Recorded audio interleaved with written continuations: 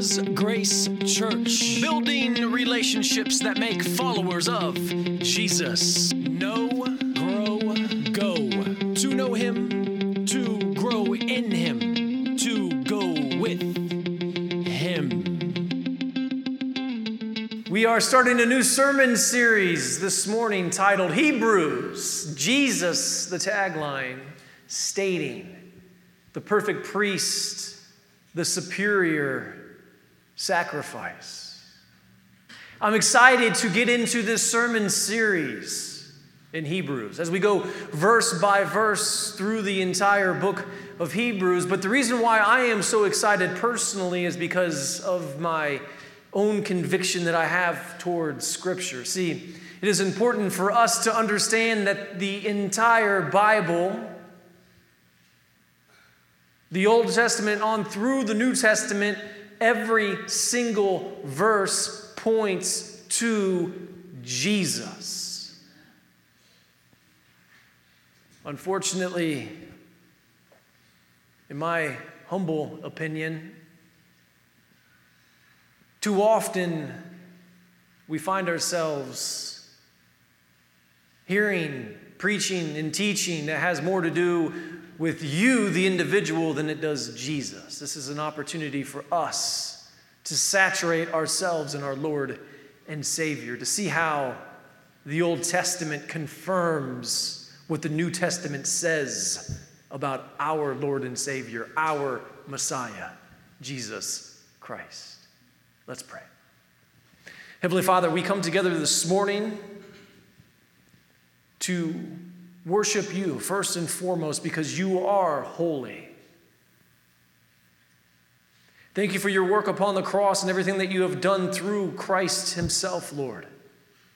Please teach us as a church, prepare us to be a body of believers who shares our conviction of repenting and believing in you with others. We pray this in the name of Jesus. Amen.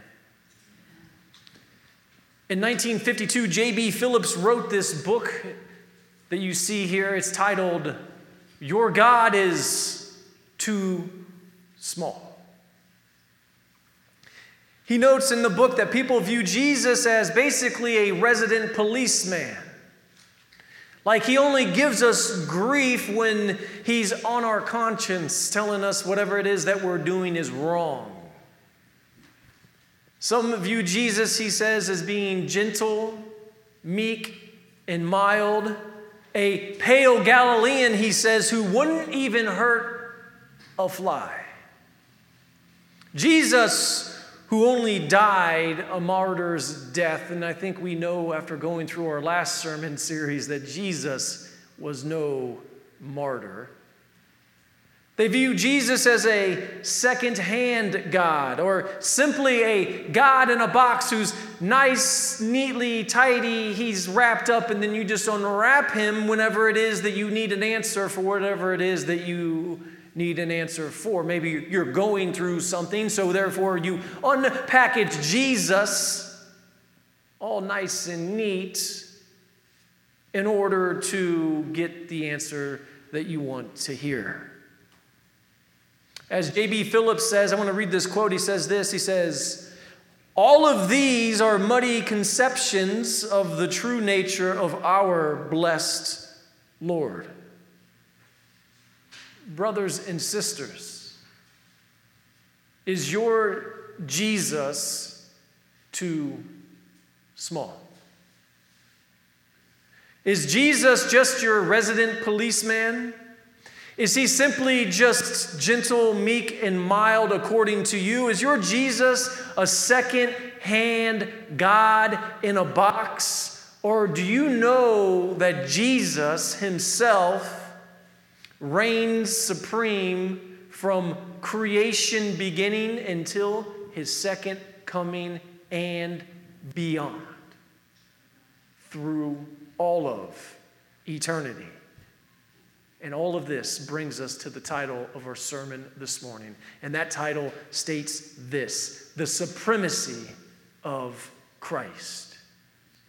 the supremacy of Christ. Today we're going to be beginning the book of Hebrews, starting in chapter 1, and today we're going to be looking at the very first 3 verses in the book of Hebrews. So Hebrews chapter 1, verses 1 through 3. If you have your Bible, please feel free to follow along. If not, we will have all the verses on the screen for you this morning. Today we are going to be encouraged, however, and this is the one thing specifically that needs to be on our mind as we are encouraged. And we're going to be encouraged in how Jesus reigns supreme first and foremost, but also we need to understand, as we stated already, he does so from beginning of creation until now in these last days until his second coming. That's right, we are in the last days, and he will reign supreme, not just through that time period.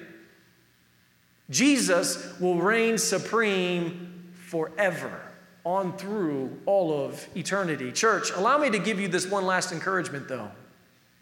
See, if we know the supremacy of Christ, then we know, in fact, that our God is not too small. Hebrews chapter 1, verses 1 through 3. Long ago, at many times and in many ways, God spoke to our fathers by the prophets. But in these last days, he has spoken to us by his Son, whom he appointed the heir of all things, through whom also he created the world. He is the radiance of the glory of God and the exact imprint of his nature, and upholds the universe by the word of his power. After making purification for sins, he sat down at the right hand of the Majesty on high. Amen. This brings us to our main idea this morning, that one sentence that defines these 3 verses. And that one sentence states this: Jesus had the first word in creation and the final word of revelation. Jesus had the first word in creation and the final word of revelation. Now, that's going to make more sense to you as we move along this morning, but rest assured, that statement is 100% truth. Now, brothers and sisters, allow me to share this with you. There is no new revelation. There is absolutely no new revelation. Be leery. Be leery of those who say, well, God spoke to me, or God gave me a word. Church, please. The only way that God speaks to me is right here. The only word that God is going to give me is right here. In fact, if I can't back up what you said the Lord gave you within these 66 books, then it's not from the Lord. There is no new revelation. Starting with verses 1 and 2, it starts by saying, long ago. See, this is the period of time before the Messiah. This is before we knew Jesus as Messiah. So we're starting off right out the gate by saying, long ago. In many ways, God spoke to our fathers by the prophets. See, each prophecy came in various forms. God would speak through visions, angels, events, and God would in fact speak through people. There is evidence of this in Scripture. Again, this sermon series tagline states, Jesus, the perfect priest, the superior sacrifice.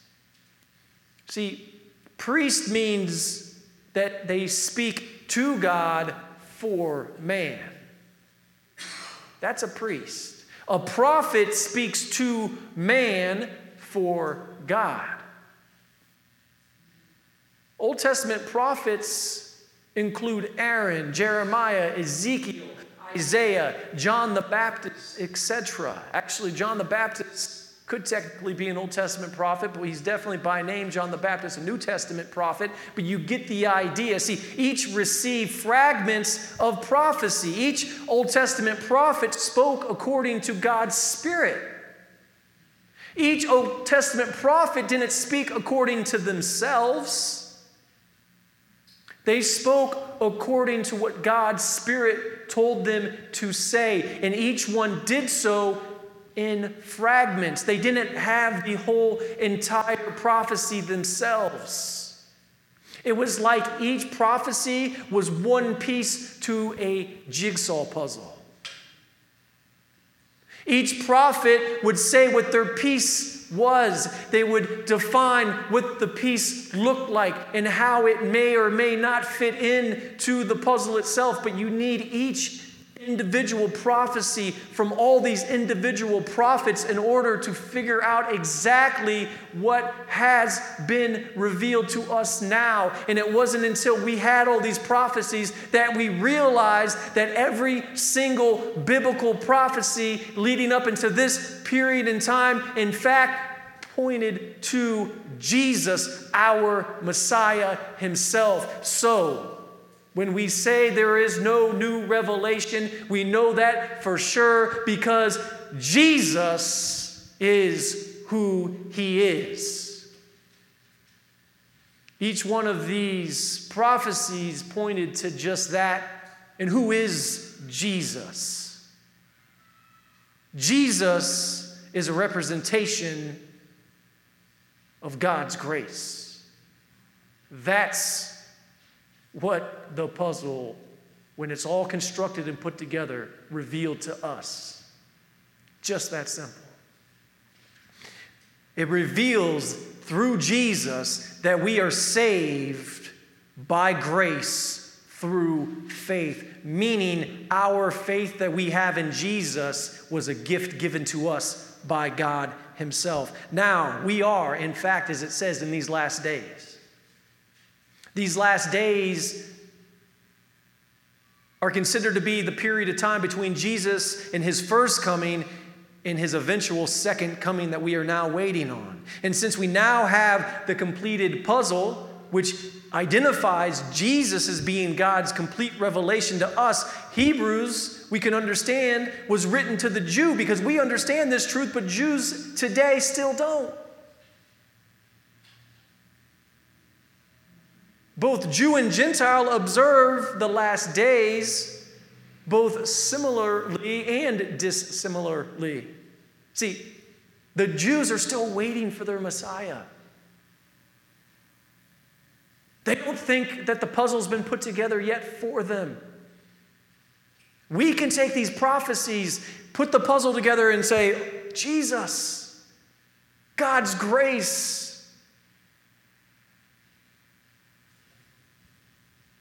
We Gentiles understand the phrase, as it says right here, he has spoken to us by who? What does it say? His Son. To us, Jesus divides history. Jesus divides history. There's before Jesus, there's after Jesus. We see the division. We understand what's going on here. And it's been said before, and this is very important for us to understand as Christians. It's been said, not by myself, but it's been said before, that the Old Testament is the New Testament concealed, and the New Testament is the Old Testament revealed. Did you catch that? See, the New Testament was concealed within the Old Testament, but now that we have every piece to this puzzle and it points to Jesus and God's grace, we realize that the New Testament revealed the Old Testament to us. And that's what we're going to see as we go through Hebrews. We're going to see the Lord use the Old Testament in order to verify who Christ was. We should be very leery, though, of any new revelation.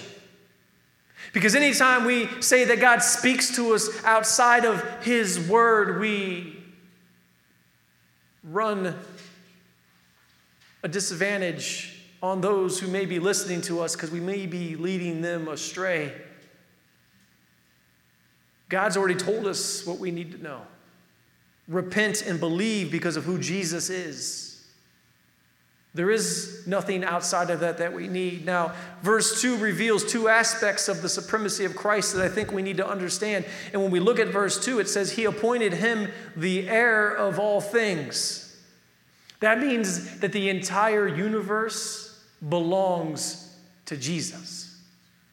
The entire universe belongs to Jesus. And those who belong to Jesus are heirs according to the promise. See, the promise is that we are justified through our faith. That was the promise. The promise was that we would be made right before God because of Jesus. So if we repent of our sin and turn to Christ and believe, then we are heirs of the promise. That we have been made right with God. We can be in a relationship with Him because of what Jesus did. Now, the second thing that's said here, it says, through whom also He created the world. See, Jesus not only created time, space, matter, and energy, but He also created history. Remember, Jesus divides history. And He did all of this by speaking it into existence. Jesus is creator. Now, I'm not naive enough to think that everybody here thinks that Jesus is creator. Some of us here think that Jesus didn't come into existence until His birth. No. Jesus was around for creation. He spoke everything into existence. Brothers and sisters, we do not need further revelation. What do we need? Nothing. We don't need anything. There's not a what do we need, but rather the real question is who do we need? We need Jesus. Jesus revealed what was concealed. In any revelation outside of the 66 books that makes up this here one Bible is not a revelation, but rather a lie. Church, be careful and be leery. Jesus is the end-all, be-all. And we're starting off in the book of Hebrews seeing just that. And that brings us to our first point this morning. And our first point states this: every biblical promise is fulfilled in the revelation of Jesus.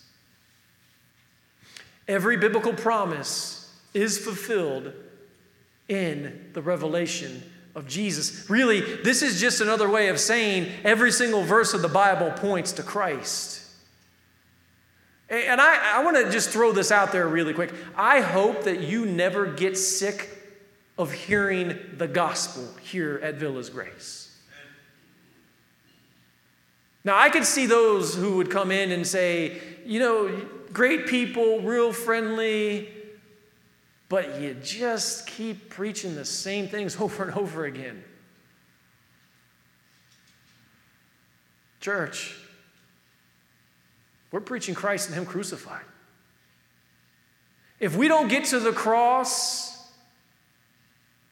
if we don't get to Christ and Him crucified and what that means for us as believers, each and every time we preach out of the Bible, we're not preaching Jesus, we're preaching you.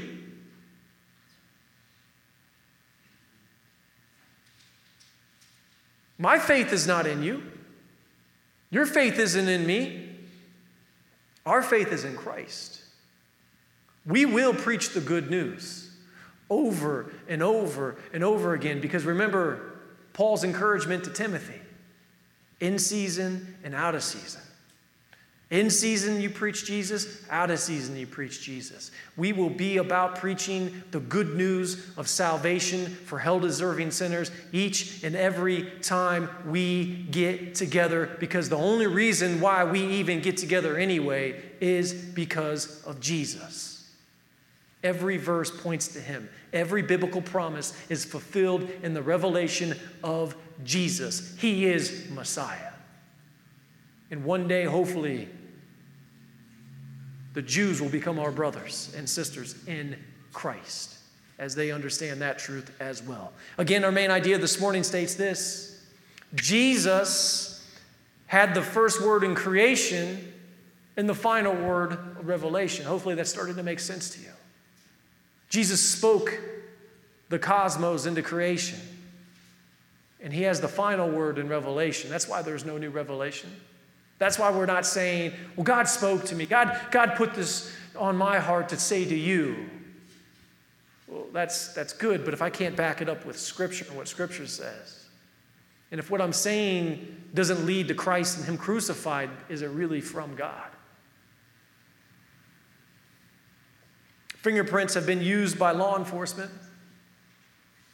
I almost feel just a little unqualified to bring this up this morning, especially with the career of Bill Murphy, who is with us this morning. Sorry to put you on the spot there, Bill. Maybe going to say a few things. You're going to pull me aside afterwards and say, well, technically. But you can do that when you've been investigating homicides for over 14 years. But I just want to give you just a few facts really quick.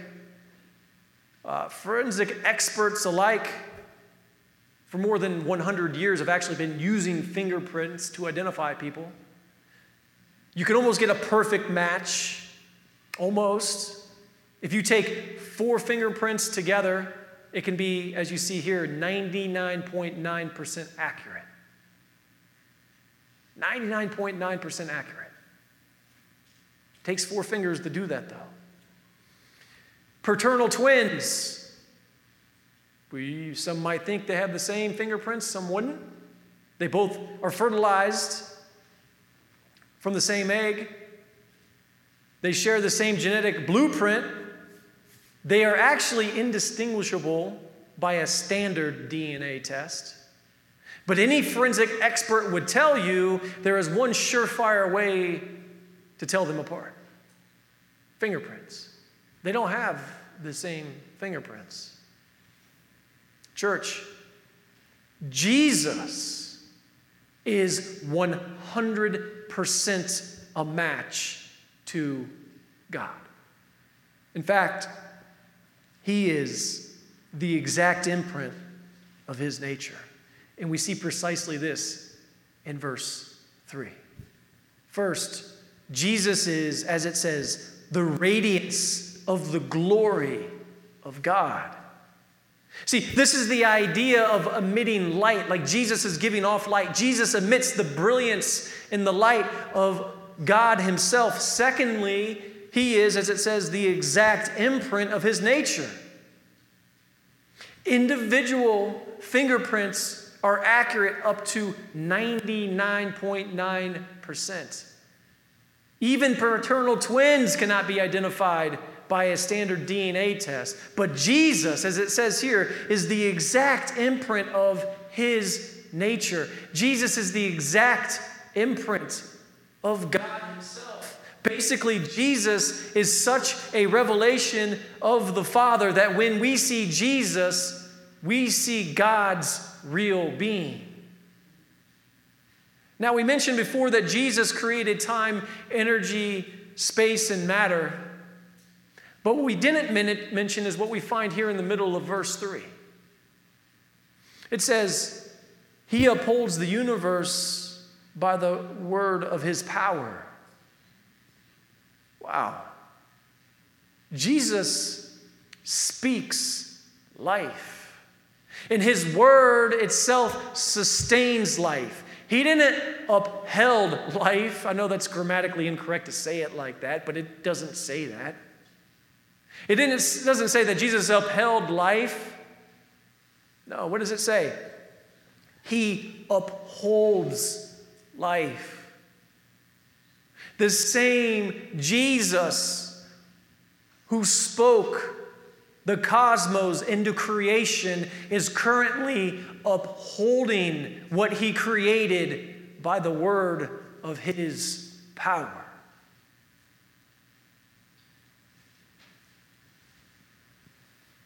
Church, remind yourself of this truth each and every day. It is so easy for us to forget something so simple. In the midst of your trials and tribulations, remind yourself of this truth. Remember that when you hold to Jesus through the power he holds to you, he will sustain you through no matter what it is.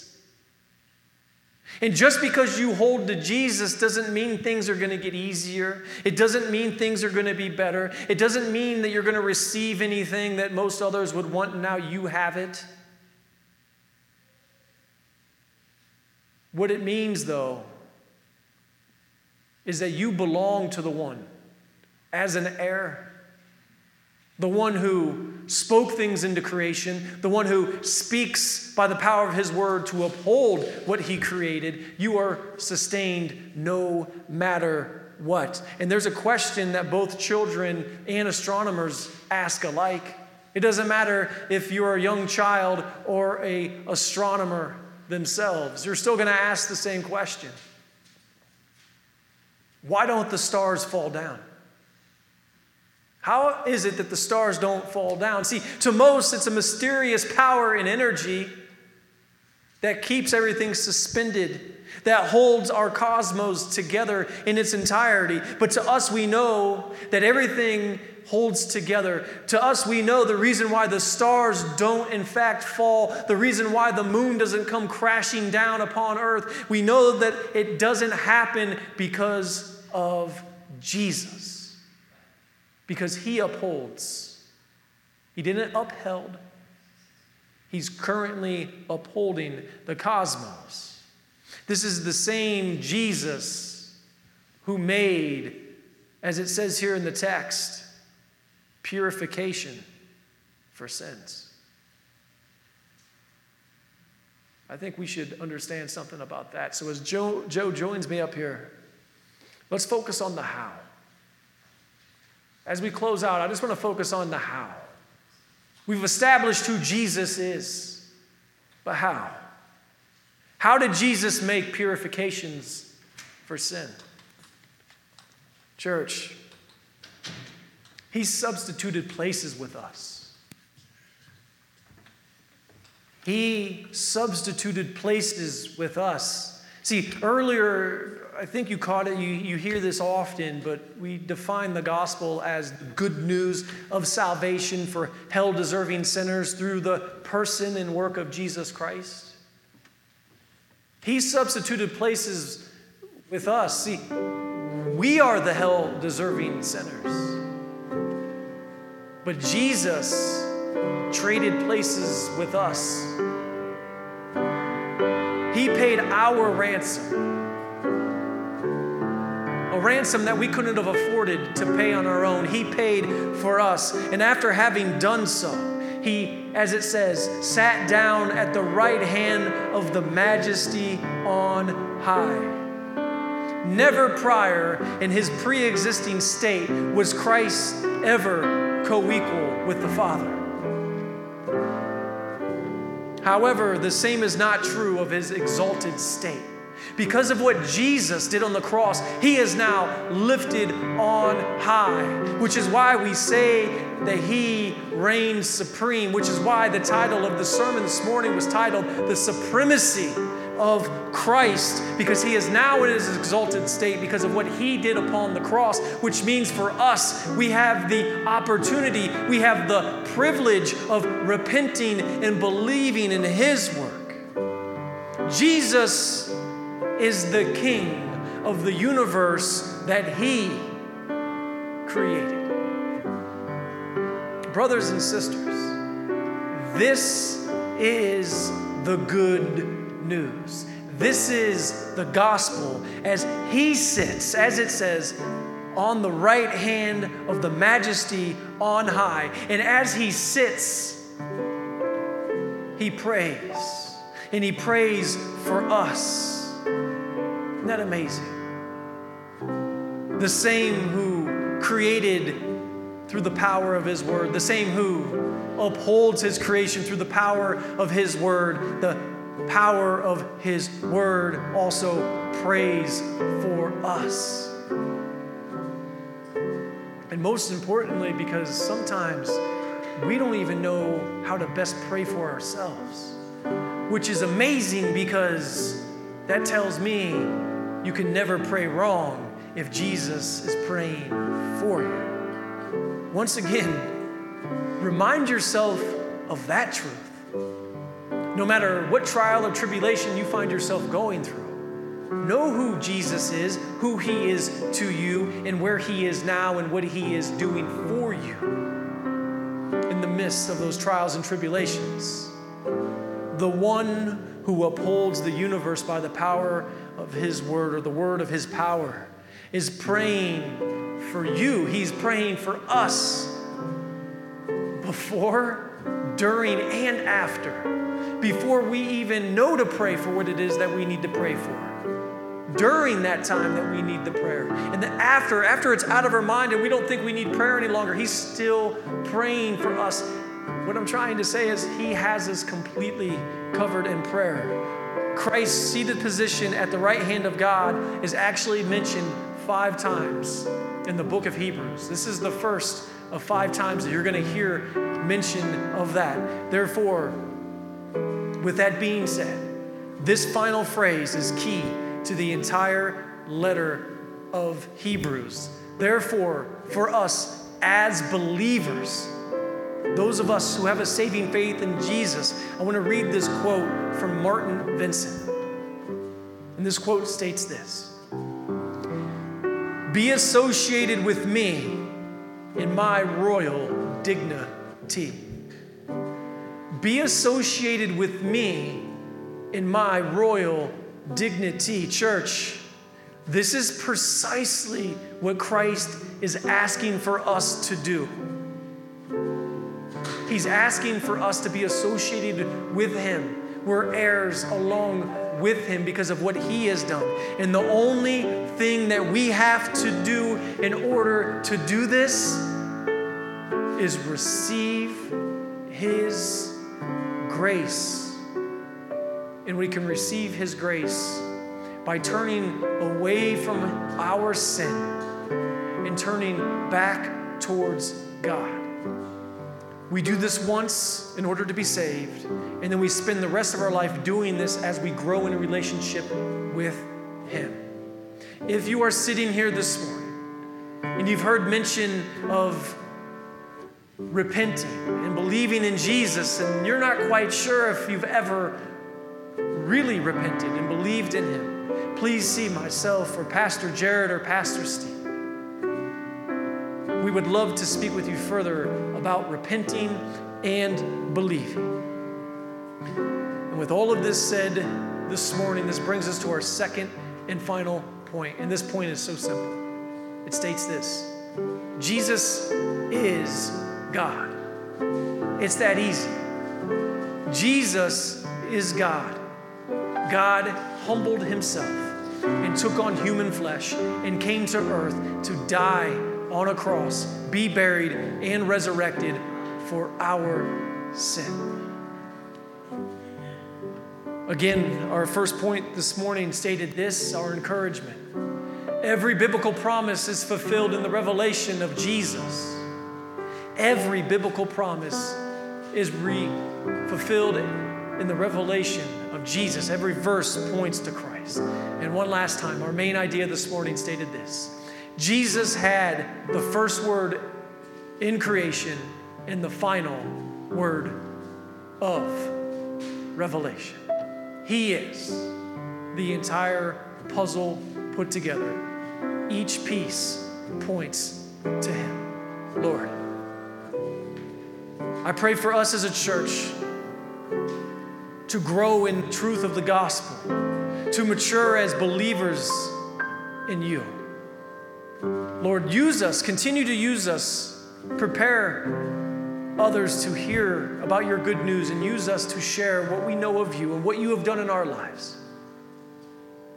We pray this in the name of Jesus Christ. Amen. Thank you for joining us today. For more information, look us up on our website, www.villasgrace.com, or drop us a line via email, connect@villasgrace.com.